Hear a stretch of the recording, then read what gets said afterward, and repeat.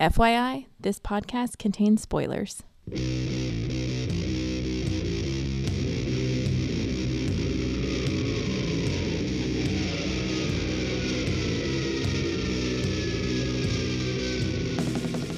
Hey everybody, welcome to episode 146 of the podcast that goes snicked. I'm your host, Jason. I was new wave before my time, Venable. Now I'm joined once again by flashback co-host Cameron, Marvel Picture Frame Sinclair. What's up, everybody? Hey! In person. In person, yes. First time in a while. We are in the same room, at the same table, picking each other's noses. Oh, please, thank you. Have a seat. Our live studio audience. Once again. Yes. Before our live studio audience. Like an 80s sitcom. But yeah, we're here. We're going to talk about Mutant Massacre. Yeah, we're... I'm going to leave all this in. I have a lot of trouble saying the word mutant if I don't really slow down and say it. That's real problematic for a person with a mutant podcast. Yeah, it is. But we're going to talk about Mutant Massacre in a special flashback episode. Flashback! That's right. The king does it better than me. But before we get to the classic, epic, I guess mutant event, but there's not really like any banners on the covers or anything or any specific reading order, which, by the way, the reading order I'm going by is the one on the Marvel Comics reading order website, which you can Google. I saw a couple of different orders, but this one made the most sense to me, and actually reading it, it worked. So, for the most part, there's one tie-in that doesn't really tie in very well at all, so it doesn't really matter where you put it, but we'll talk about that when we get there. And also preface this, I don't know whether this will be one big epic episode or whether it'll be two episodes. We'll just kind of see how the conversation goes. So we're not going to limit ourselves, but we're not going to like try to fluff it out either. So there you go. Yep. It's going to be authentic. A la naturel. Organic. Yes, in the buff. 100% organic. We are totally naked. No antibiotics or hormones. A pig in a cage on antibiotics. Fitter, happier, more productive. All right, but I wonder how many people even remember that. Everybody should get that. You'd think so, but best band ever. We're old now. And we are kind of old, yeah. But before we get to the comics, we have our first ever email. 146 episodes in. Is that really the first time anyone's ever... I've had lots of Facebook and Twitter questions and comments. This is the first Snickcast email. At Yahoo email. That's funny. And it is regarding episode 143, and it is from Reginald Tyrannicus. All right. So, Reggie, hope you enjoy the podcast. Oh, he's going, because we told people to write in their dinosaur name, didn't we? Yes. Did we do that, right? Yeah. Yeah. Yeah, I think way back in episode 12. Yeah, that was a while back. Yeah. Because that's funny. Wait, are you being serious? Yeah. Oh, I thought you were doing a bit. I was just going along with you. No, didn't we do this, or am I thinking of something different? I don't know. We told people to send in dating advice, which is not in here, Reginald. I'm thinking of something else. Come on, Never man. Mind. No, I'm getting... This is real egomaniac stuff. I'm getting us confused with the cast of How Did This Get Made? Wow. Well, we are at their level. Because they did...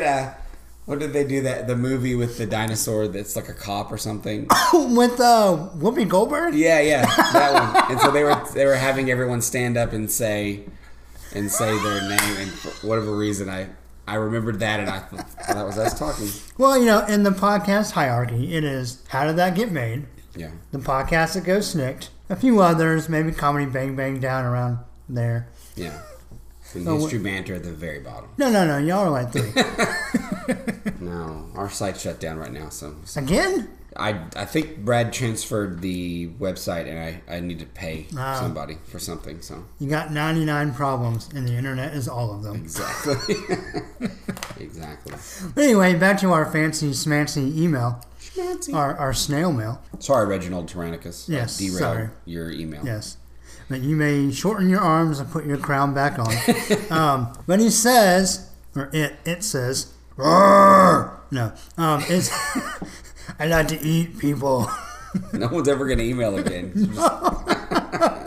Rabbit chasing. Okay. All right. Reginald says, hey there. I'm assuming that's how he talks.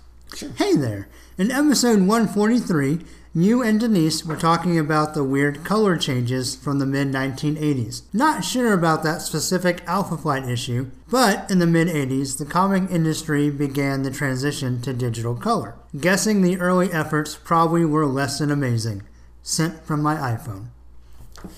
Yeah, well, so it's funny that we talk about that because that is something we kind of talked about. Kind of the, they were less than amazing. It's cool to know that was kind of first stab at digital coloring. That's interesting. I feel like that first stab went kind of flat. And I will say it's interesting because even if you look at the same colors, like for example our kind of official ex-colorist, Glennis Oliver, if you look at books she was doing concurrently, like for example, what she colors in the New Mutants issue on this episode, which we'll kind of barely talk about. But that coloring is very digital looking, or if this is right, the digital process.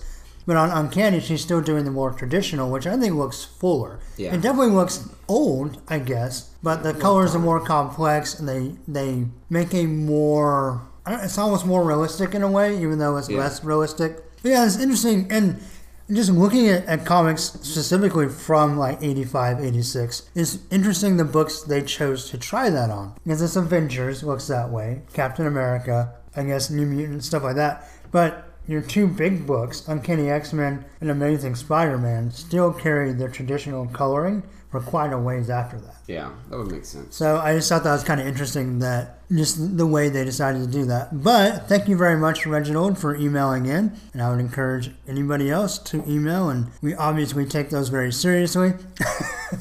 That's right.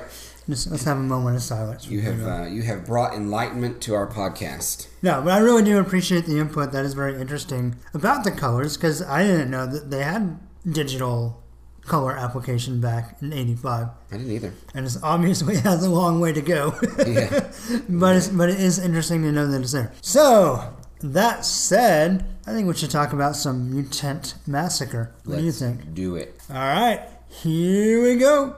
Oh, before we get there, though, I will at least mention every issue. We won't necessarily talk about every issue because Wolverine's not in all of them. So. Yeah. Oh, were you going to go through and tell them up front all the reading order? Oh, yeah. You know, I thought that's what you were getting. Okay. Earlier. Yeah. Maybe I was. All right. So if you don't want to Google it yourself because you're lazy, and that's understandable. Well, maybe you're driving and listening to this in the car, and you can't. True. You can't. Yeah.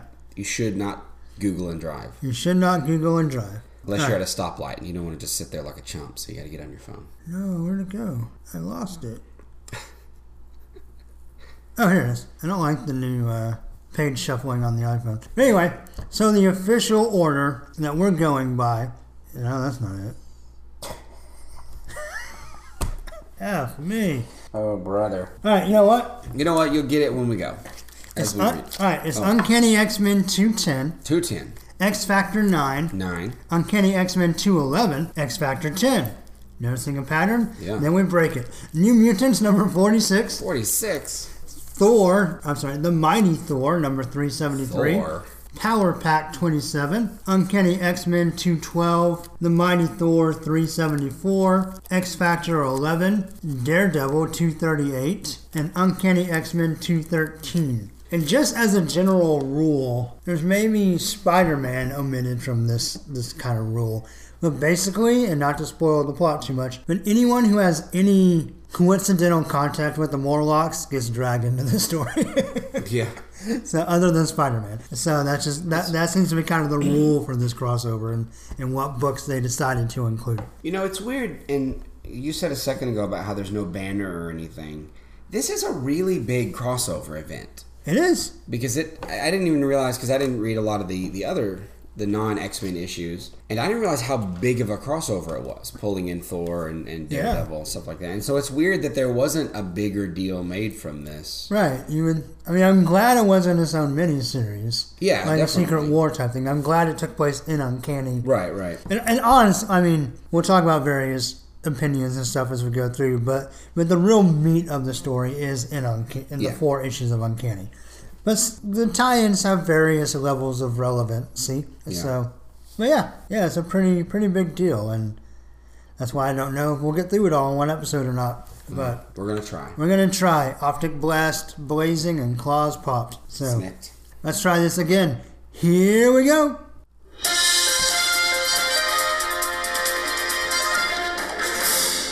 Mutant Massacre. We're back live from the news desk in the Morlock tunnels. You smell something? Smells like a massacre. That's awful.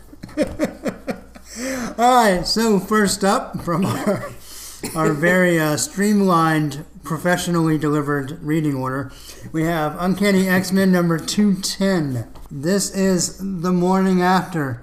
Don't say a prayer for me now. Save it till the morning after. Yep. Alright, this is written by Chris Claremont. Art is by John Romita Jr. and Dan Green. Gwyneth Oliver does the colors. Tom Orzechowski does the letters. And our cover is by John Romita Jr. and Bob Wyachek. And basically we have the X-Men standing around and looking tough with a big, "Come on, mess with us. Make our day." Which Wolverine's the one singing it. Yeah. He even has his Clint Eastwood cigar.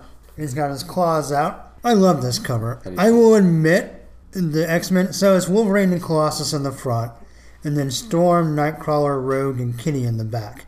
And the X-Men in the background is not the best drawing, but Wolverine and Colossus look amazing, and the color work on the whole thing is really good. Yeah. And I don't know. And I remember in my mind's eye, whether this is actually true or not, I cannot verify, but I'm pretty sure that this was a poster on the wall at Awesome Comics back when we were a kid. Yeah, I think you're probably right. And I just remember just seeing this really big and being like, whoa. Yeah. Yeah, so I dig this cover quite a bit, no matter how silly Kitty looks. Well, the ones in the background, it looks to me like an 80s teenage movie poster. Like they just look like brooding teenagers. Yeah. It's, the era and what they're probably trying to go for. Right. Especially Nightcrawler, who looks like Kirk Cameron. He kind of does. Think about that curly hair, almost mullet. I wonder if he has a banana. Good question. He hasn't met that Australian guy yet, so. Oh, that's true. Yeah. Those are references that almost no one will get. Google it. Just keep on moving. Google Kirk Cameron's banana, but don't Google image. Yeah. Just. I can't. I have no idea what might come up. Yeah, I don't know. But yeah, so I think it's a really cool cover, and I think it's poster worthy. So I agree. All right. So basically, to kick off our event, the Marauders kill a Hellfire Club mutant lackey, but his rainbow bright girlfriend hops a train and gets away. Dazzler is now a brunette. Rogue is searching the city for Rachel, but takes the TO for a pretty woman shopping montage. Mad Men's xenophobic Roger Sterling threatens to call X-Factor. Ileana gives old costume Colossus some Kitty advice.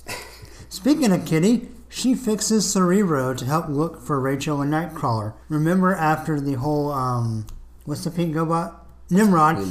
After that whole fiasco, the Rachel has disappeared. She went to the body shopping, and Nightcrawler either teleported away or was disintegrated. We're not sure. So anyway, so they're trying to find him. The Hellfire Club offer Magneto the chance to be White King. A union is suggested in light of growing anti-mutant hysteria.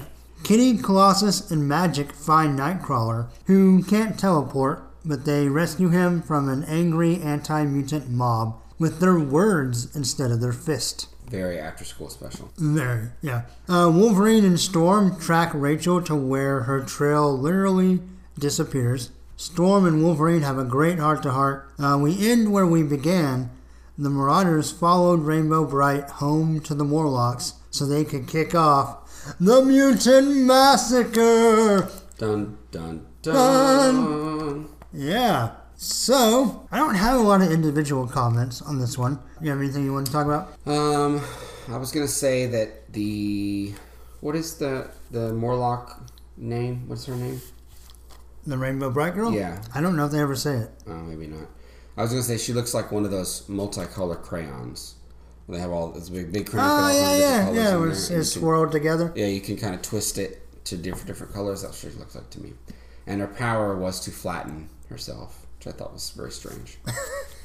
Yeah, you would think it would be rainbow related. The new wave before my time comment, I found that pretty hilarious. Yes. Yeah, that was pretty funny. But yeah, otherwise... Well, you mentioned that, and I didn't think about this until just now. But Colossus is in his old costume because he ripped all of his new ones. Right. So is he now going to start sleeping in this costume since he always rips his PJs? I hope so. All right. Well, so, and I have a little bit more to say about the end conversation. But Okay. What do you think of the art in this issue? I didn't like it very much. Really? I thought it was pretty good. Overall, it's not bad, but I think the Rainbow Bright is conceptually not very cool. And a lot of the faces, the first part is okay, but like Storm or Rogue, which she's supposed to look rough because that's the point of the story.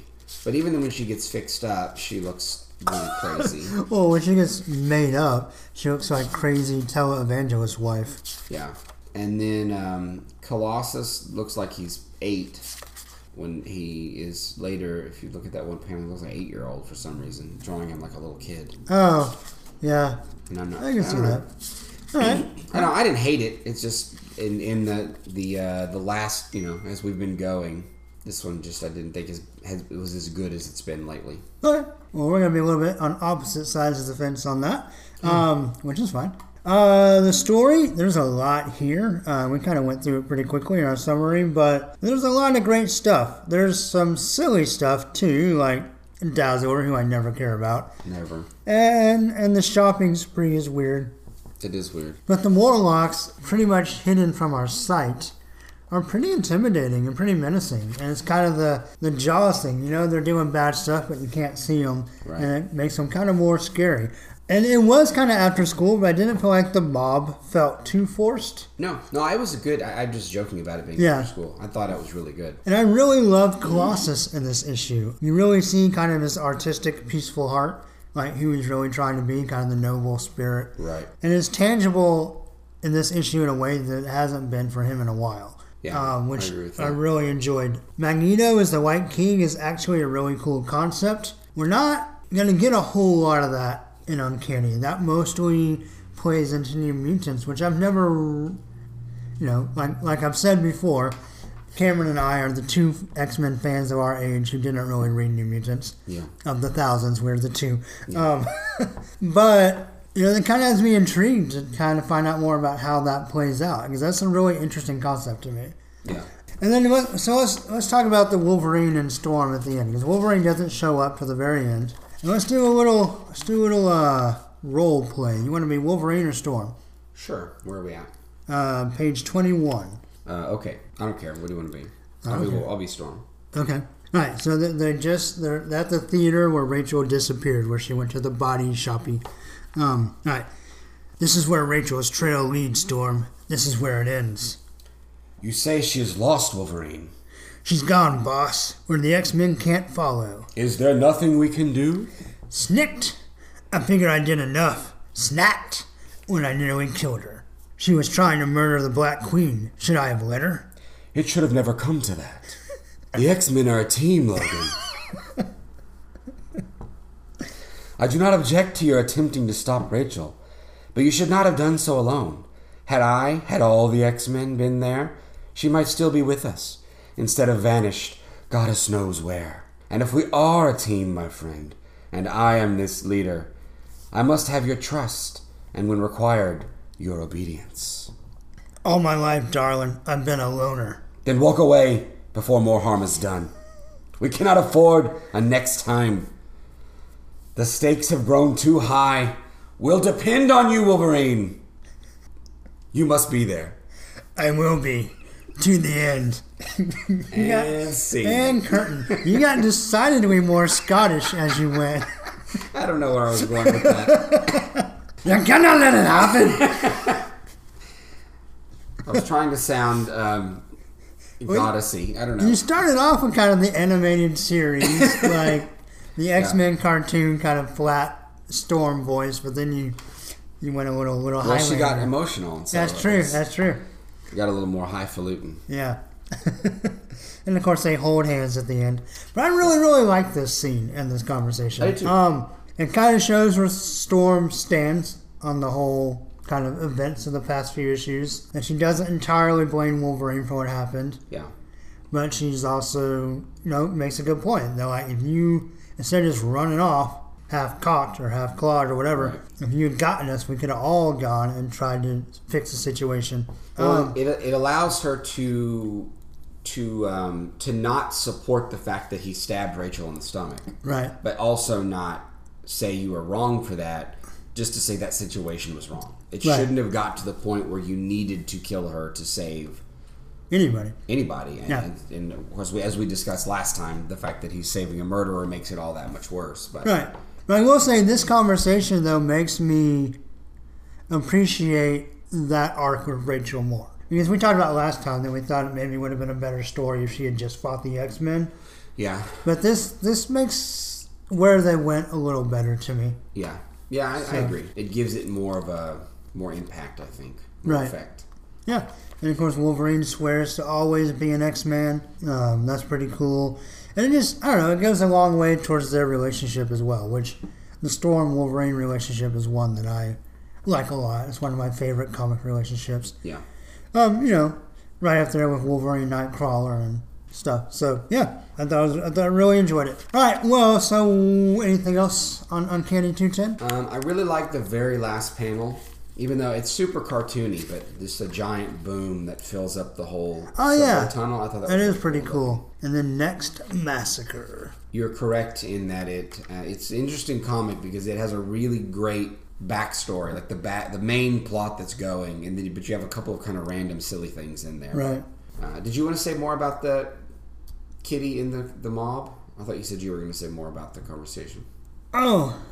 Or you were talking about Wolverine and Storm. Yeah, I'm talking about Wolverine and Storm. Okay. No, I mean, the mob part I liked. I felt like it was a nice kind of turn that they tried to, talk them out of it. And it never got too, preachy or whatever. Yeah. Conversations like that in comics and TV shows are never, 100% natural. Right. But it felt natural enough. Yeah, well, and it was way better than the previous one with Kitty, where she says the N-word and tries to make it about race. Yeah. And it just got weird. Yeah. This one, I thought she did a really good job of explaining, I think, to the crowd. And they did a good job of kind of showing the crowd, realizing, hey, we are out of control. Right. Yeah, no, I liked it. Yeah. And I thought the thing with Storm saving the guy, and then the guy comes to defend her against John Slattery. You mean Rogue? Rogue, I mean, yeah. Yeah. But yeah, the dress-up scene, I was just going to mention that because it was just so 80s. The idea of going to have a dress-up montage. Pretty woman was so funny. Walking down the street. Yeah.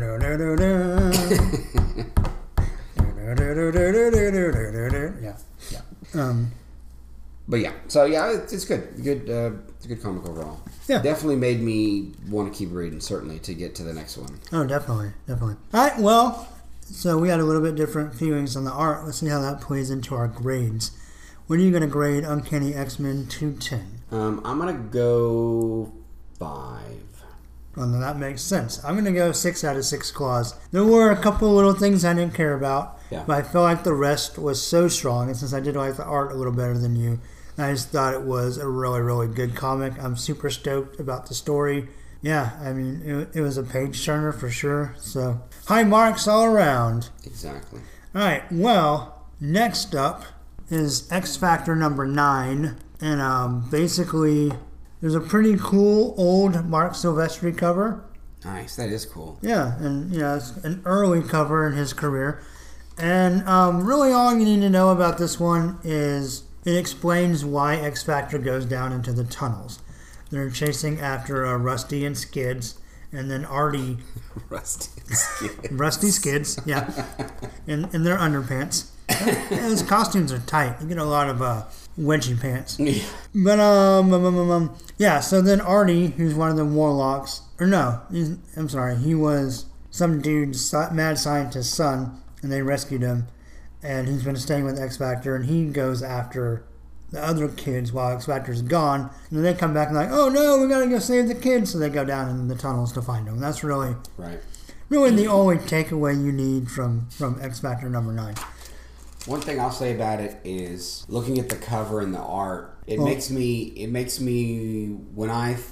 It's going to sound like such a guy in his 30s thing to say, but it's like this is comic book art. Because it makes me think of like the 90s of when I really got into comics. The early 90s, right before Image. Yeah, and you think about Mark Silvestri and Jim Lee and all those guys. This is the kind of art that I remember that when I see, I get excited because it makes me think of comics. Yes, I agree. I seeing that at this early of a point in the comic read is kind of exciting for me. Yeah, I thought it was really cool. And of course, Silvestri will have a super long, both Uncanny and Wolverine run later. So we'll get to be very familiar with him on the podcast. And in a not really ironic thing, in the last podcast episode, I referenced his comic book Wetworks. That's true, you did. Because I made a joke about Wetworks. So there you go. No, he did Cyberforce. Portatio did Wetworks. Oh yeah, you're right. Yeah. Bummer. He did Cyberforce, which by the way, I just sold a huge lot of Cyberforce on eBay. Did you really? It doesn't hold up. The art is fine, but no. I don't think any of those. I think Wildcats in my mind still sounds interesting. But I think it's more just that I'm so obsessed with Jim Lee. Right. That even if the story is terrible, I'll still like it because it looks so awesome. Right. But even I don't know that any of those really hold up. Yeah, I don't know. But Cyberforce didn't. Sorry, Mark. Certainly didn't. Sorry. I love your art most of the time. He got a little. Well, what's the level of porn between Hustler and Playboy? Like softcore porn. In the middle. Would be your phrase. I don't know. This is a very bizarre distinction to make. He got very I don't know, just super sexy. Okay. In his career. Just leave it sexual. Yeah, and just especially like by the time he got to Witchblade, which I'm not crazy about all that stuff. I mean, don't get me wrong. It was a little too late for 14-year-old Jason to really love, so I may have better memories of it if I had been more masturbatory, but But yeah, now, adult Jason doesn't really care for it. Yeah. Well, I never thought that was a very interesting comic anyway. Yeah. But his stuff on X-Men and Wolverine is really cool. Fantastic. So that's the caveat. But enough about him. He only did a cover. He didn't even do the interior art on that issue. Total tangent. Total tangent. So let's talk about Uncanny X-Men 211. Let's do it. So what you got? Oh, yeah. I was just looking at my computer screen like it's going to pop up automatically without me. Oh, you can't. You're not mind linked. I'm not mind linked. Okay, so 211. Massacre. We have Chris Claremont writer, John Romita Jr., and Brett Blevins as the artists. Al Williamson is the inker, and our old friend Tom Orzechowski is letterer, and Glennis Oliver colorist, who's also our old friend. I didn't mean that to sound like just Tom Orzechowski. Right. Yeah. Okay. What do we got on our cover? Cover is, I believe they did this on almost all the Marvel covers. Of that month. Month. So they have the border where it's got all the main heroes around it. And then in the middle, it's a big, really cool picture of Wolverine. Yeah. Whose half of his mask is ripped off and his blades are drawn. And it's a pretty badass cover. Yeah, most of these covers. So this reminds me of the border of this reminds me of if you went to a summer camp and made a crafty picture frame with with Marvel comic stickers on it. This is what you would come home with. Yeah, it's pretty cheesy. Yeah. I mean, it's 80s, of course, but it's interesting too because most of these were almost exclusively headshots. I don't know if you remember specifically the one that always pops in my mind. Snake Eyes. The Snake Eyes one, where it's mostly just his head, and you see him holding an Uzi to the side. Yeah. But like the Thor one we'll talk about in a minute, and the X Factor are just like big heads. And this one is a little more. I mean, it's Wolverine. It's a headshot for sure, but it's pulled back a little bit, and he's popping his claw in there. So you can see the claw. Yeah. Get in there. Yeah, it's really good. The colors are good. I like his it. Teeth, blood coming out. Yeah. Good stuff. It is good stuff. Okay, so we open up with our first view of the Marauders. Yeah, they should have stayed in the shadows. I'm going to say that they 100% look like a group of middle-aged drag queens. Every one of them looks kind of like a woman with a masculine face. They all look androgynous. They all do look like that. And so it could easily be basically a show team, or like I don't know, what do you call that? A band? What would you call that? Like a show? No, like if you go to a place where they have dancers and it's like a troupe? A troupe, I guess, okay. of dancing. Let's go with that. Who are going to sing It's Raining Men. Well, no, I thought Riptide was a woman until he said, I'm an old man. Yeah, well, I thought that Scrambler was a middle-aged woman until they say later it's a Korean teenager. I don't know what it all looks about that, either teenage or Korean. Right. About that. It looks like an old lady. Whatever. But yeah, so we open up with them. They announce that they are the Marauders. They kill mutants, and they say, who is next? And then they just start killing Morlocks. Yeah, left and right. And we have again, and I mentioned this the last couple of podcasts about X-Men really taking a dark turn. And this continues that very dark path. Yes. That I definitely am excited to go down with X-Men. So they pull up some guns and they start blowing things up. They kind of have some stupid powers, I think, the Marauders, that is. But, they start killing people like crazy. We have pretty long battle scenes. There's a random moment of a guy playing a flute that calls gators. I thought that was awesome. He never comes back again. I don't even understand what that was. Was he a Marauder? Was he a Morlock? No, he's a Morlock. He's a Piper. And he's calling for the gators to defend the Morlocks? Gators and bats. Oh, and bats. That's true. I mean, the only thing better than that would be a bat gator. Gator bat. Yes, I don't. But then you never see them again, so I don't know what. I guess and you don't even get a really awesome panel of like the Croc eating a Marauder. Yeah, right. Like even some third string Marauder, which I mean, they're all kind of third string, but or even just a scene of a Marauder punching a gator. I mean, something. If you're gonna show the gator, make them do something. Yeah, if you're gonna take a whole panel to show a guy playing a flute with a bunch of gators crawling up, at least get some gator fighting. Yeah, weird. So, then we cut to the ranch where we have Wolverine, Colossus. They're basically telling Wolverine he needs to keep resting because he's not fully healed from his battle with Deathstrike. You got it. Ding, ding, ding. I said it wrong on the last podcast, and so then I was like, don't say it wrong this time. But then I psyched myself out, and I couldn't remember which one it was. Yeah, Deathstrike, yes. Which now I'm like, okay, the healing factor should have taken care of this by this point. Yeah, because we've talked a lot on this show, especially in the flashback episode, or even in all the episodes, about kind of our preferences on how the healing factor works, and it changes a lot, even in the story arc, which we'll talk about that later. But yeah, it seems like they're dragging this out a little too much. They're doing it because Claremont decided the plot needed it. Yeah.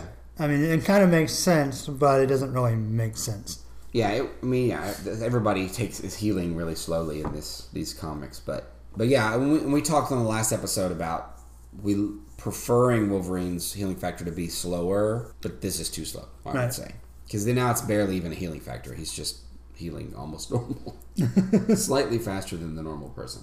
Anyway, so Kitty's getting a bunch of junk food out of the fridge, and Magneto basically scolds her for her eating habits.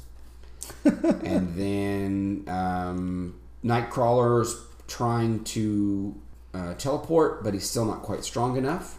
Then suddenly a giant mole monster comes out of the ground where Wolverine and Nightcrawler are standing and begs to help the tunnels, that everyone's getting murdered and they need help now. And so the X-Men decide to stand around for a while and talk about it. And so here they are with what looks like hours later, where they've transported the giant body into the hospital. They've covered him up. They've inspected him. They're figuring out what's happened. They're talking about what should we do, which is all bizarrely slow for what's happening here. Right. No real sense of urgency here. Yeah, we introduce, although I don't think for the very first time, but they introduce Betsy Braddock, Psylocke. Yeah, so she showed up in a New Mutants annual, and this is her first time in First X-Men. X-Men, right? Okay, yeah. that's what I thought, but I thought I'd remember her being somewhere before. So they introduced her as a telepath, and so she's basically the telepath now. I always got to have a telepath, I guess. And so she goes into the mole man's mind and basically gets the idea that they're being murdered. And so she tells them, and Magneto makes a Holocaust reference, and they decide they do need to do something. And so finally, Ileana teleports them. You say that like he had to play the Holocaust card. Like, Right. Well, man, I don't know what you're doing. It's kind of like the Holocaust. Oh, well, I don't want to be part of the Holocaust. We Let's gotta go. do that. Nazis are bad. Let's go. Yeah. So Ileana basically transports them to the tunnels. Yeah. They find tons of dead bodies, but also some survivors. And there's a gator. Oh, yeah, there is a gator. Upside down gator. So I think he's dead. Yeah, they did come back at some point. That's the fight we wanted to see. Yeah, we missed it. It's okay. And so they are horrified very quickly. Then Vertigo strikes, starts swirling them around. Riptide shows up, starts throwing sharp things at them, and now we have X-Men versus Marauders. Oh, yeah. Nightcrawler does his best to disorient Vertigo effectively, or Riptide. Vertigo. Vertigo. Or both. Vertigo, mostly. Yeah. Oh, he kicks Riptide in the face, and then he grabs Vertigo and Yeah. teleports her a bunch. Yeah, but then Riptide comes back and tornadoes him. Yeah, they look so stupid. It's hard to tell the difference between the two. Yeah, and so the fight continues. Eventually, the Marauders kind of leave, and Ileana takes some of the most dangerously wounded, including Nightcrawler, who almost dies again, back to the X-Mansion. They continue to look for the Marauders. The Marauders show up again with an old lady protecting a bunch of little kids, and he blasts away anyway. And then Arclight, is that her name? Yes. Arclight, not the theater, but isn't that a theater? I think so, Theater? yeah. Arclight Theater? All right. She picks up she says, I thought we were going to have a challenge here. And then immediately Colossus bursts out of the ground, which I thought was pretty awesome. Right. She's like, yay, X-Men! And then she's excited to fight the X-Men. And then who's the guy with the gun? The Marauder? Oh, The silver guy with the mustache? yeah. Whoever it is. It's leaving me. Whoever he is. He tries to shoot Kitty, but obviously she phases. And so, but then they disappear. And we have this weird moment where Katie says, I could take you and drop you in the ground to maim you or kill you, but I'm going to go help Colossus. It's like, but you could have done that in the time that you spent explaining it to him what you could have done, and then gone and helped Colossus at the same time. But then she has a thought bubble about how she's just talking tough, which I thought was kind of cool. So we go back to the X-Men. They're searching. They then see a optic blast from Cyclops and realize that that X-Factor is down there too, but they don't know why. Right. Wall collapses, so they can't get to X-Factor, so they don't get to follow up on that. The most common theme in this event is collapsing tunnels. Yeah, collapse. Which, if you live in the tunnels, it's going to happen. Yeah. We did mention this in the last episode. We should also set up that they're going to great lengths to kind of show the confusion the X-Men have about what X-Factor is doing. Okay. Because X-Factor, and I think you've mentioned this before. Yeah, right. So X-Factor is a kind of shell corporation, I guess. Yeah. That hunts mutants. Right. But secretly, the mutants they're incarcerating, they're taking back to their base to try to kind of like the Xavier School, but at this big X-Factor HQ. More secretly. And X-Factor is really, though, also posing as the exterminators, who are mutant rebel fighters who fight X-Factor, oddly enough. Interesting. So they're at odds in the media. And there'll definitely be kind of a big reveal that will change their course that comes up in the story. We'll talk about that later. Okay. But yeah, so the X-Men are trying to figure this all out. Well, I mean, because they know who X Factor is. I mean, they Yeah, recognize the powers, or at least they know who the exterminators are. Yeah, they know who it is. They just don't know. Right? Have they They don't betrayed the understand dream? what they're Right. doing. Yeah. So, which it's interesting. And the last I meant to mention that in the last issue because Magneto, when he's thinking about joining the White, when Hellfire Club brings him there, we have an interesting moment where Magneto looks at Scott and is like, "Hey, they're betraying mutants. What are they doing?" But X Factor's looking at Magneto and saying, "Oh, villain, just being a villain. Yeah. Joining forces with the Hellfire Club, and so showing his true stripes. Yeah, it's a great misunderstanding moment. A classic comical misunderstanding. Classic. Okay, so back to the fight. We continue the fight between Marauders and X-Men. Lots more panels of fighting. A lot of pretty cool stuff.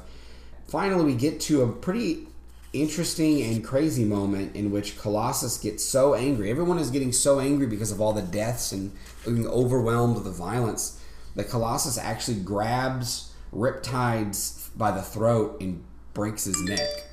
Pretty hardcore. And so we have this actual X-Men killing. Yeah. Of a villain. Yeah. Now keep in mind, our resident psychopath Wolverine, any on-panel killings he's had have been undone. Yes. So Colossus actually technically has a higher on-screen body count than Wolverine. Yeah, that's true. And then Colossus calls on Harpoon, and then the rest of the Marauders basically disappear. Once one of them gets killed, they take off. Right. And then so we have some recovery, Rogue and Storm talking about what to do next. Right. And in the very last panel, we have, although I don't like the art, but it's a zoom in of Storm's face. Yeah, specifically her eyes and her determined eyes. Yeah, which looks like a cat. But I don't know why they do that to her. I don't either. Right. It's very strange. But she makes the point where she tells Wolverine, basically, I want you to go get a Marauder to interrogate and then kill the rest of them if you want. Right. Well, in the line she says, one prisoner is sufficient. The remaining Marauders are yours. You sound like a robot, like a computer program. Welcome to the tower. Right. Yeah. I do want to point out one plot point that I'll kind of play up later. So there's this guy Harpoon who's doing a lot of the killing. He's a Marauder, and he looks dumb, but he has these spears that he actually keeps in a quiver. Yeah. And he pulls them out and he puts his energy in them. Yeah. And when he throws them, they basically kill anybody. Yeah. No matter what. Except for Wolverine. But when he throws one at Rogue, Kitty phases and disrupts it. But as it goes through her, it messes her up and she cannot unphase. Which there's all kinds of problems with that, like how she can stay above ground and not just float to the center of the world or into space. Right. But she still can maintain gravity, but she can't become solid. Right. However that works, I don't know, but that's what it is. But that will definitely kind of play through the rest of the story. I forgot, though. I was thinking they said that in the next comic. Okay, yeah. That's right. They said it right at the tail end here. They talk about We also end with a visual reading chart that is as convoluted as I made the really simple reading chart sound when I flubbed it all up. Yeah. But this is like, and it's kind of cool because it's connected in a flow chart with like sewer pipes, like for the Morlock tunnels. It looks cool. It looks cool, but it's really hard to understand. Yeah, it doesn't really make sense. Yeah. Unless they're just saying, just read all these at the same time. Yeah, pretty much. So, going back to Wolverine, when he cuts up his pitchfork, there's a really cool quote about him. The narrator says, he's a born fighter, one of the deadliest men on Earth, and consequently a rotten patient. I thought that was a cool line. Yeah, I thought that was a cool line too. I noticed that they mentioned, and I just mentioned this because we talked about the metal claws versus bone claws thing last time, I think, or maybe that was the time before. They say, they specify in here, bionic housings implanted in his arms. The blades come from there. Right. Which, again, doesn't really, you can go either way with it, I think, retcon-wise, but I thought it was interesting, which is not the first time we said that. Yeah, definitely. And that was only going to come up more and more until we get through the end of the 80s. Right. So Brett Blevins, New Mutant alumni, kind of a cartoony artist. Yeah. This part in the kitchen where Magneto tries to diet shame Kitty. Yeah. There's a part where he uses his magnetic powers to pull a 6-pack of sodas away from Kitty. But instead of being a magnet bubble, it looks like a speech bubble. And I thought Blevins was just doing like some cartoony shit where he was like, Magneto was like, instead of saying Coke or whatever, he just said, and there was a picture of Coke cans. That's what I thought was happening too. Yeah. I didn't, until you just said that, I didn't get that he actually took it away from her. Right. That's weird. So I thought that was weird. That's a strange way to draw that. I like Wolverine. We get some more Wolverine Nightcrawler bonding, where they're both kind of like, oh, we're too out of it for this. Right. Let's go get some beer. Yeah, exactly. Then that was cool. We already talked about this is the first time we see Psylocke. I'm just going to go on record. She kind of is going to fill the same role as the missing Rachel. Yeah. And I, as a character, prefer Psylocke to Rachel overall. I do too. There are different times in each character's history where that isn't true. Like at any given point, maybe Rachel's better than Psylocke. But overall, I like Psylocke better. Yeah, I would agree. I'm not crazy about Psylocke in the early versions of her, though. But I haven't read a lot of it, and so maybe I'll change my mind about that. I've always thought of Psylocke as being a lot better later than earlier, but again, I haven't. Now I'm just now reading a lot of some of these older ones, and so maybe I'll change my mind about that. Yeah, but we'll see. And so far, she's not a very two-dimensional character, so we'll see. Or she is a two-dimensional character. Yes, three-dimensional character. Right. I also like kind of the argument and the logic between Magneto and Storm. Storm's like, the X-Men will go, the New Mutants stay here. Magneto, you're in charge of them. Right. Stay with them, protect the school. Yeah. We'll go out, save the Morlocks, you protect the school. I thought that was pretty cool, nice strategy. And I like the fact that Magneto wants to do something, though. That talking about, every fiber of his being wants to get in there and do something to save people, which I like. Again, we're getting in the...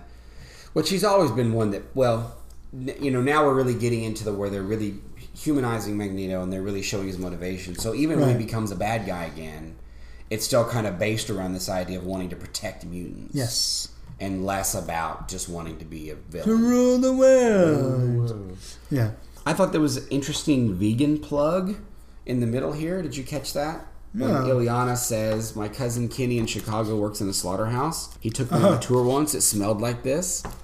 I thought that was an interesting, hey, eating animals is the same as murdering people. Which is not really what they're saying, but I just thought it was, I don't know how many vegans people know on the podcast, but a lot of times I meet people who had some experience like that. Yeah. And so it makes them, are a vegetarian or a vegan or something. Right. And so I thought that was an interesting thing for her to throw in there. I don't know if Chris Claremont's a vegetarian. I have no idea. I have no idea. But it was an interesting comparison to make. Yeah.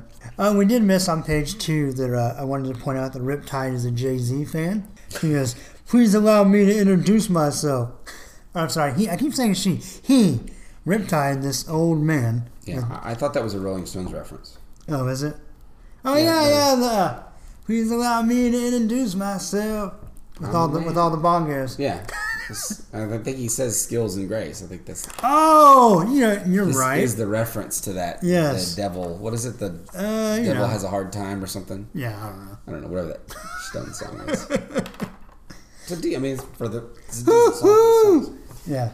What's that one called? I don't know. Doesn't matter. Yeah. It's one that has Thomas the Train in the whole background. the whole song. Exactly. Right. So back to X-Men. I really like... Wolverine pops his claws and blocks the throwing stars from Riptide. And the last panel on page 11 looks really cool. It's Nightcrawler kind of teleporting in to kick Riptide in the face, but it doesn't show his whole body. Yeah. He's in mid-teleport. It's a really nice panel. Yeah, I agree. I liked how pissed Wolverine got after the first fight. Yeah. And he starts kind of seeing the body count and he gets super pissed. I like that. I like that. I like how Rogue's complaining about her outfit. She was like, well, I'm not hurt by this, but my outfit's getting ruined.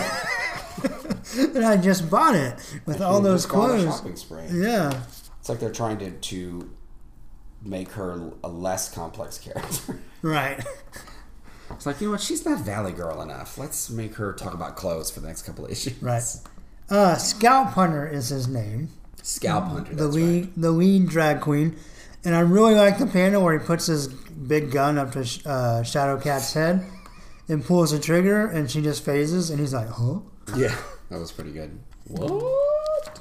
Good stuff. Okay, so really interesting kind of tidbit here. Oh, here's one other thing. Throw in there real quick. Okay. Or no, this may be what you're going to say, but probably not. How do they know that these guys are called the Marauders? This whole storyline, everybody knows. Because the Marauders announce it to the Morlocks. But then here they call them the Marauders. Yeah. And unless, I guess maybe the Morlocks told them, I guess. Well, they could have been in that panel with the upside down gator where they won't really see the conversation as much. Yeah, I guess that's true. They might have said something about it. Yeah. But every new hero who enters into this story automatically knows they're called the Marauders. It's really kind of infuriating. Yeah. Yeah. So, all right. So there's, I don't remember exactly, I forgot. I wrote down page 17, which is where it starts. And there's some more to it later. But Wolverine smells X Factor because they all have stinky farts. It's the insoles they wear. Yeah. And he recognizes another scent. And like, no, it can't be. No, it can't be. Spoiler alert, it's Jean. Yeah. Jean Grey. Yeah, so he's very conflicted about Jean Grey. And there's another part. See, I don't know why I wrote this down. Now I'm kind of pissed. Because I wrote down, Wolverine smells Jean, spoiler alert. So that's in the next issue, though. Well, they never say Jean, for sure. Right. But he's in the next issue is when he specifies. But he says, down here in one of them, this is crazy. I'm crazy. It can't be. Oh, that's true. I guess. But then in the next one, he says, a smell I know as well as I know. A female smell. Right. I know as well as myself. So they're building up to the reveal that Wolverine is going to find out that Jean's still alive. Yeah. Well, for some reason, I had a question. Do clones smell different? Oh, that's what it is. So why... Would the Dark Phoenix Dark Phoenix jeans? Oh, that's a whole different question. So, did Dark Phoenix jeans smell like original Jean? Yeah. Do they smell the same? And also, what does Madeline Pryor smell like? Yeah. I mean, she's genetically the same. So, barring shampoo and toothpaste and perfume and like product smells. Well, what you eat. Yeah, what you eat. How much you sweat that day. But, I mean, Wolverine's basically IDing them. Right. So, there's some kind of like genetic smell. Scent profile. I'm assuming you know. I mean, I'm assuming with your family, you kind of the same. Like, we have no scent at all. You have no scent. Okay. Well, Ethan and Denise both have a very specific scent, and it's great. But I can, like, when I get close to them, I can recognize it. Like I know. Are you trying to say that you're Wolverine? Yes, I am Wolverine. This podcast is the reveal where Jason says, Here "I it have is! become Wolverine." Snick, stab, you're dead. But no, so why would he assume it's Jean and not Madeline? This is a good point. Because on a genetic level, shouldn't they smell the same? I don't know if smell is genetic. Okay. As much as it's situational, it's environmental. And so I think there are people who your smell develops over time. And so it stays similar. So you can get a scent profile from someone. Okay. But I think it has more to do with like what you've grown up eating, what you continue to eat, the clothes you wear, the area you live in. It's a synthetic. So the idea that Madeline Pryor there might be some similarities there, like, you know, how much they sweat and those kind of really specific biological smells. Is this an episode of Clone Science? I think so. Clone Science. So I would assume, right, that the idea is that she would then maybe have some similarities, right, but have an overall different smell. Okay. Well, that would explain, too, when she showed up, when everyone was like, oh, my goodness, they look the same, that Wolverine didn't go, kind of smell the same, too. Yeah. But didn't he say something? Maybe. Did he? I can't remember I think he may have mentioned something about her being familiar. Right. Having a familiar scent, but not enough to make the difference. But then, also... To parallel with that question, or to piggyback with that question, Dark Phoenix Jean versus Out of the Cocoon Jean. Right. Would they have a different smell? I'm going to smell Out of Cocoon Jean from under the water. Had a saltier smell? I would guess you'd have some kind of cocoony smell. Right. Dark Phoenix has got smells some like a butterfly smell. Just like my farts. It smells like butterflies. It does. Yeah. Clovers. Yeah. Yeah, so I don't know. It's interesting. Anyway, just the things that my mind thinks of. Yeah, I think it's a good question. It's an interesting thought. We'll have to get a dog on. Tell us how it works. But next time you're home, you have Max. See what Max says about smell. Right. I think his answer is going to be, oof. And he's going to roll over on his back and make me scratch his belly. All right, so then we get a nice fight between Wolverine and Harpoon. Good times. Yeah. Wolverine's claws draw first blood. Both men fall. Only one screams. Neither dies. I'm assuming Wolverine doesn't scream. That Harpoon's like, "Ah!" Yeah. Well, I think the idea is Wolverine is stopping the Harpoon and stabbing. Yeah. So pretty Harpoon's badass. The guy who's screaming, or the girl who's screaming. We don't really know. Right. Well, Harpoon has a breast exposed, so I'm assuming he's a dude. Well, I guess my argument is that these are all men. Oh, true. Right? So they're men dressed like women. Yeah. So then scramble her eggs. Tries to scramble Storm, but of course she's already powerless. But so instead, she's sunny side up. Then we get a nice sock, and she hits Scrambler in the face. And he falls down over easy.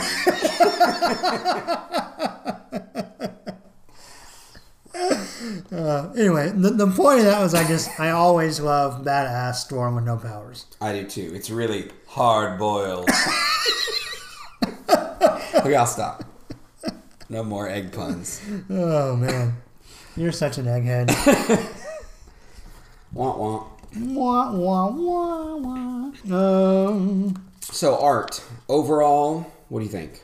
I didn't care for it this issue. I don't know what the specific combination of Romita and Blevins was, and then we have a new inker as well.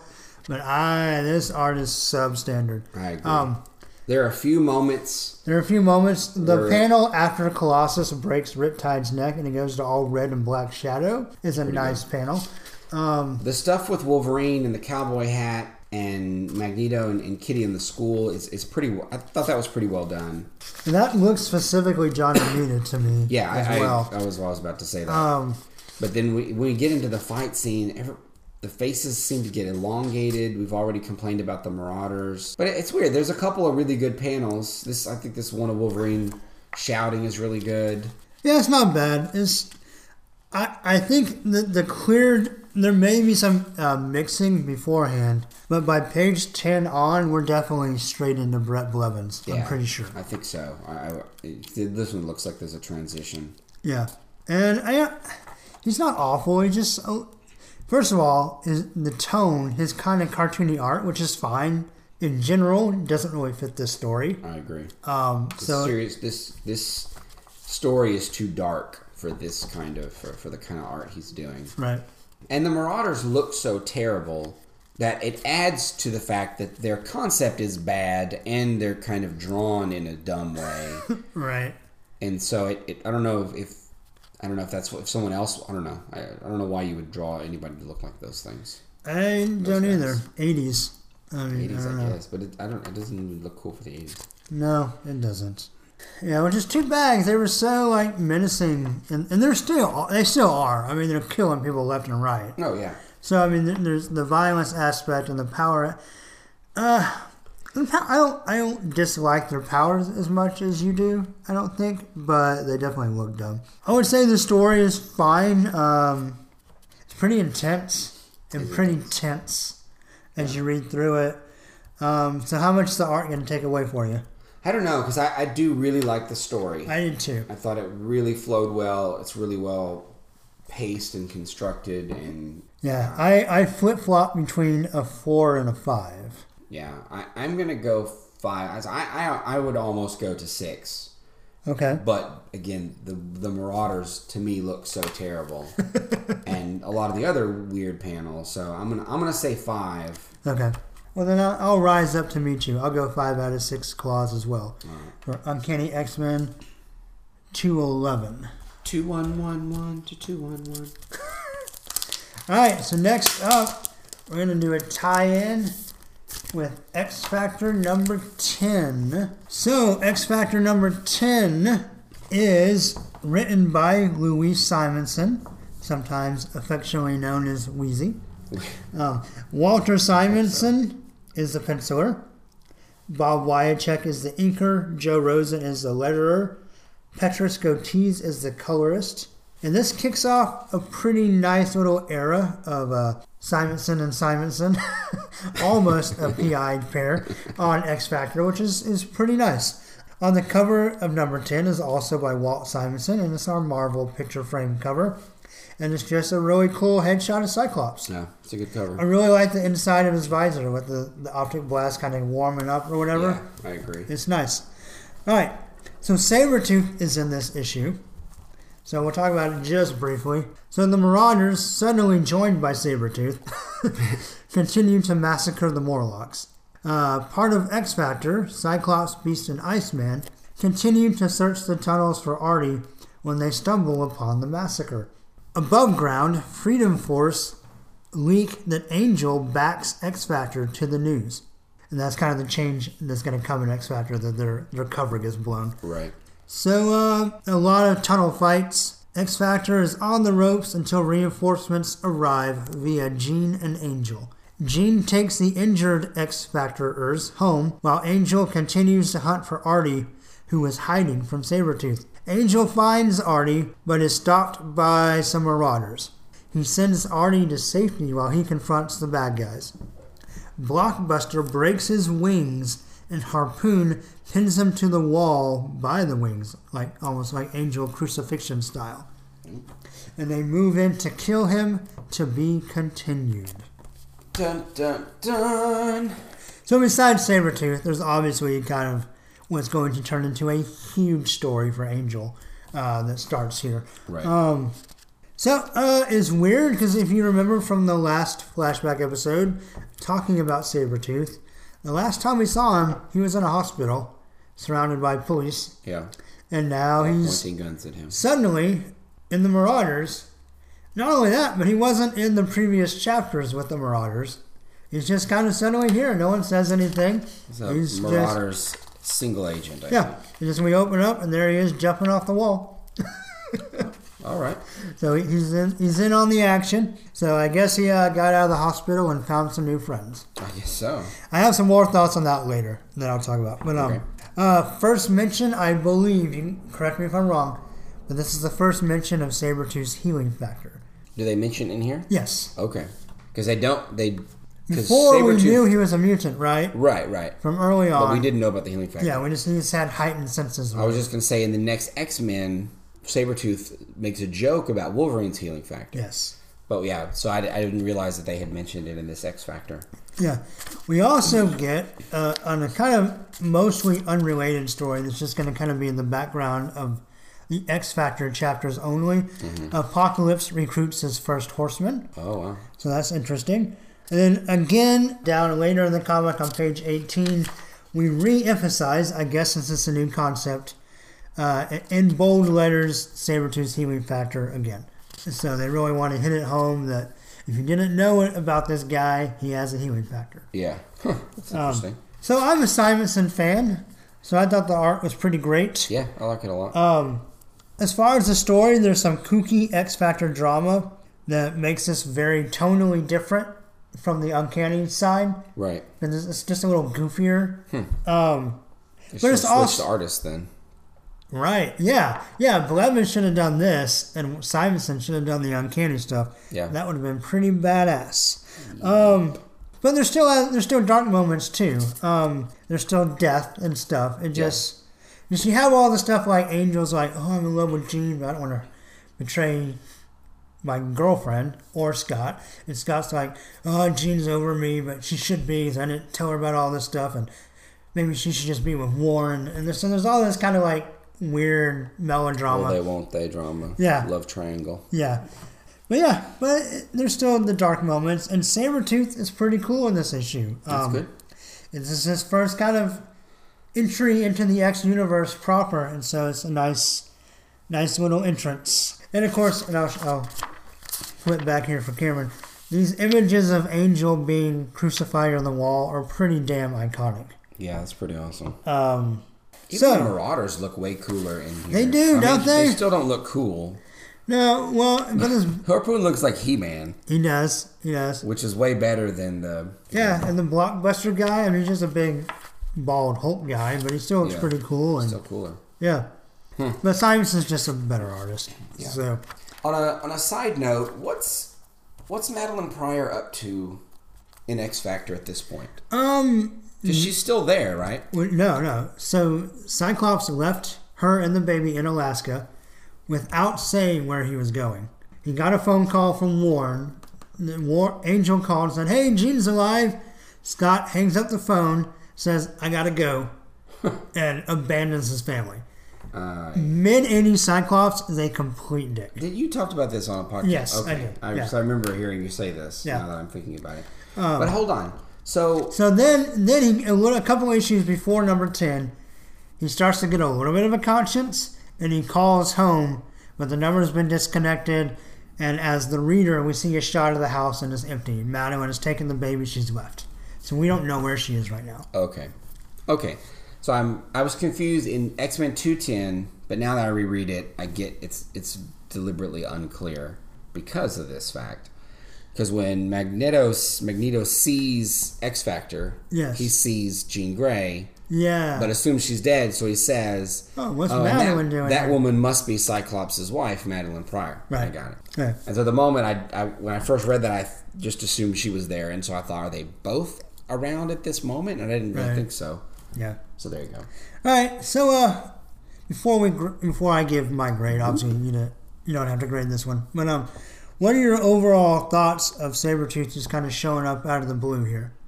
I don't have a problem with it, only because I really like Sabretooth and adding him to the Marauders, because he is such a violent psychopath, and they are too. I think it fits perfectly. It does, and we'll get a little tiny bit of explanation later. Yeah, so I'm glad they brought him in. It doesn't make a lot of sense that just suddenly he's part of this team too. Right. But I'm wondering whose call it was, because obviously Claremont takes this and immediately runs with it. Yeah.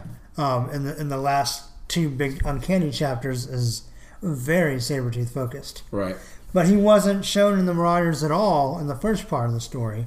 Yeah. So it's almost like Louise Simonson's like, "Oh, let's throw Sabretooth in," and Claremont's like, "Yeah." Yeah.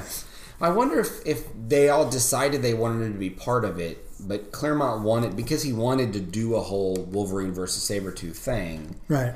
He felt like if you had Sabretooth in 211, he's too big of a character to not make a whole big deal out of that. And so he wanted to set all this up first. And the idea is that X Factor is somewhere else fighting someone else at this time. Right. And so I guess theoretically the idea is that Sabretooth was there. He was just on the X Factor side fighting. Right. And then so the other Marauders are somehow moving back and forth, but because the bald dude wasn't in X-Men 211. No, he wasn't either. So there's So we have several other Marauders, right? At least two, who are brought in. No, that part is less troublesome to me than the fact that this just doesn't really jive with where we last saw Sabretooth. True, and it hasn't been very long. It's not like this is like 6 months later. No, well, we don't know in story time. But in readership time. Yeah, and publication-wise, it's right around the corner. Yeah, and so it's like he immediately got out of prison, got out of the hospital. Right. Or I guess the argument, maybe the Marauders broke him out. I don't know. Possible, and like I said, I have some kind of fan fiction ideas on that later. But there is kind of an inferred, like that he's part of the team. Yeah. And that to me is the hardest part to reconcile. But I have some theories that we'll get to either later this episode or the next one, depending on where we stop. But I thought the art was, like I said, great. Story's pretty great. I'm going to give X Factor number 10 5 out of 6 claws. Nice. So we're going to take a quick break, and we'll be right back to cover a couple more tie-ins.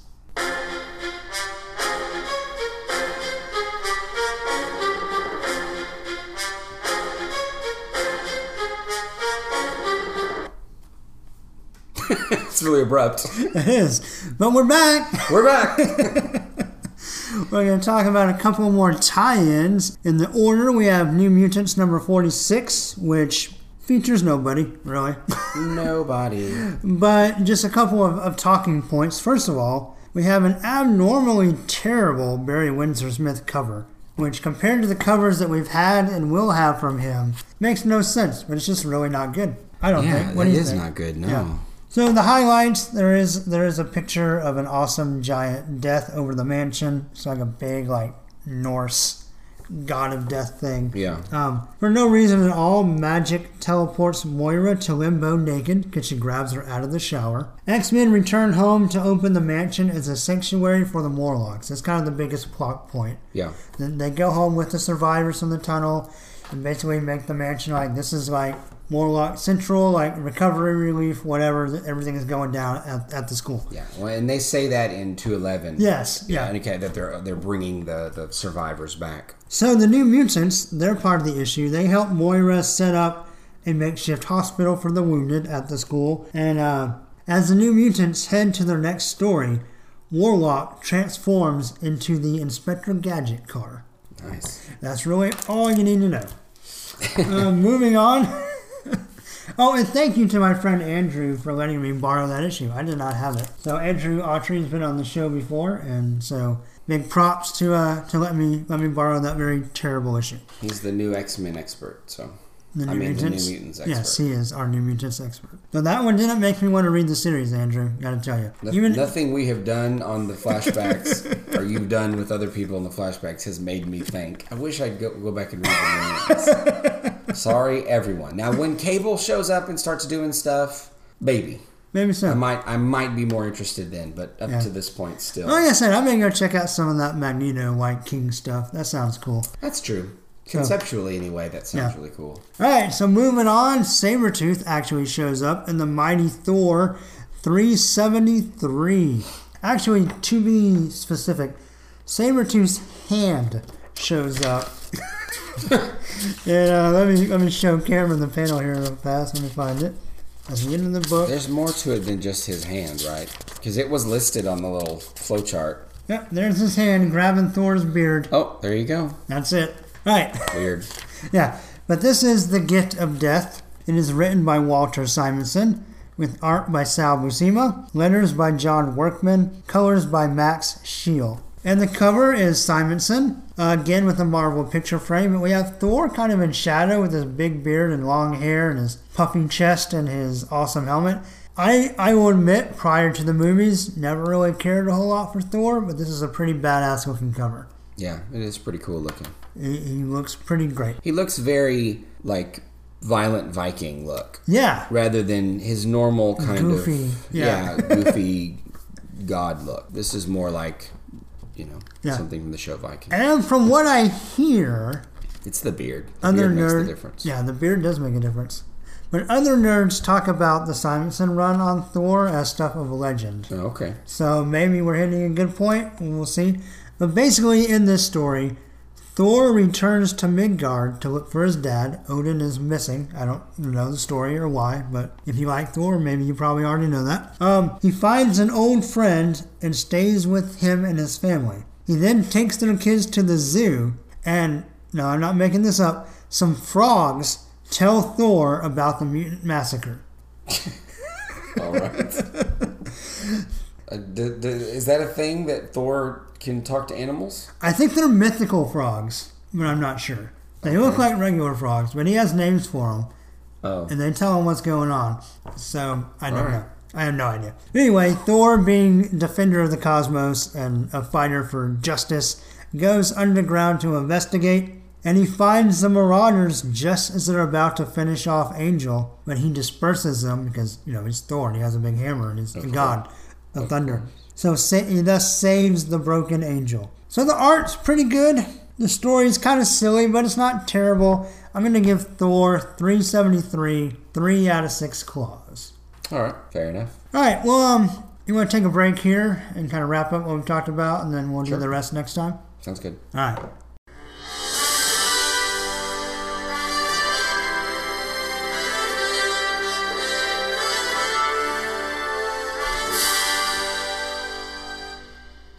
All right, so we're going to take a break here, split the episode in half. I think there's enough goodness and coolness in Mutant Massacre to justify 2 episodes. I think so too. And we're roughly halfway through the story. And getting kind of hungry. Yeah. Factors into this as well. Right. We're doing. You've heard of, if you ever watched the show, My Name is Earl, known as a day hooker. Yeah. Well, we're doing some day podcasting for a change Day today. potting. Yeah. Cameron, as a professor, is, I don't know, for all you college listeners or listeners who went to college, which not everybody does, and that's fine. That sounded, damn it, that sounded super That was so patronizing. I did not mean that at all. No, I just, college is not for everybody, and contrary.